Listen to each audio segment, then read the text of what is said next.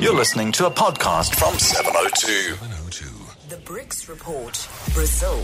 And it's with Professor Lyle White, the Senior Director of the Johannesburg Business School at the University of Johannesburg. Lyle, good morning. Morning, Stephen. So there's always a big conversation in various countries. We have it from time to time about privatizing this or nationalizing that. Brazil's going the privatization route.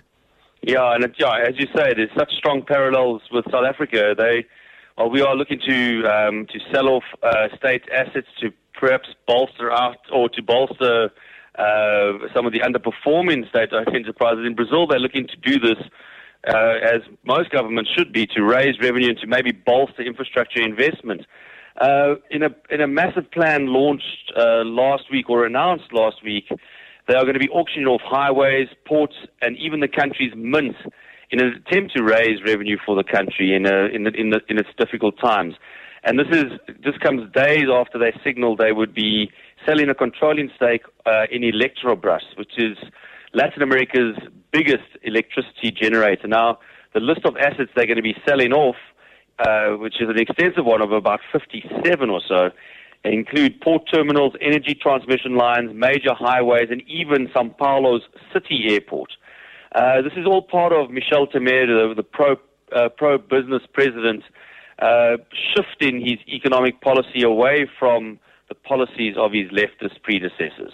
And talking of leftist predecessors, Lula da Silva, he says the Workers' Party may need to field someone else in their 2018 election.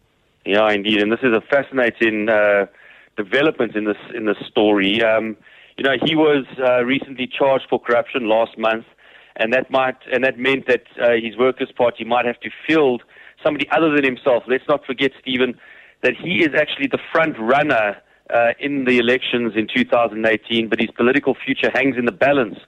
After he was charged with receiving bribes, and if the charges are upheld on his appeal, Lula is likely to be barred from running and could even be imprisoned then in the process.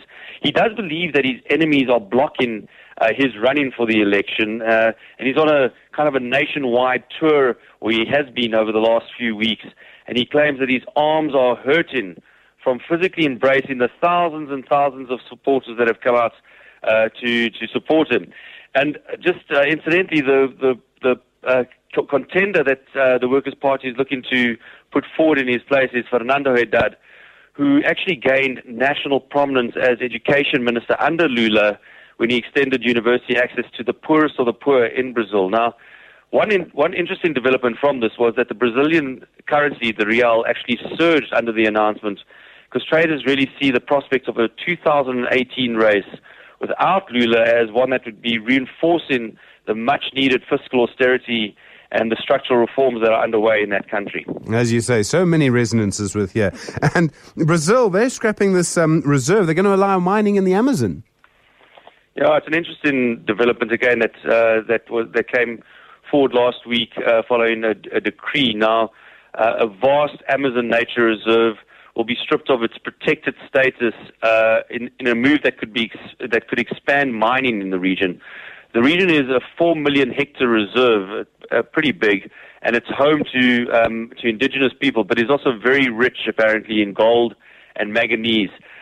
Since 1984, under the military dictatorship in Brazil, the reserve was protected from mining, except for mining by state-run companies. And the campaign to open it up to mining has been, the World Wildlife Fund and other campaign groups are concerned about the environmental threat, obviously, that this would bring in bringing in big mining projects like this.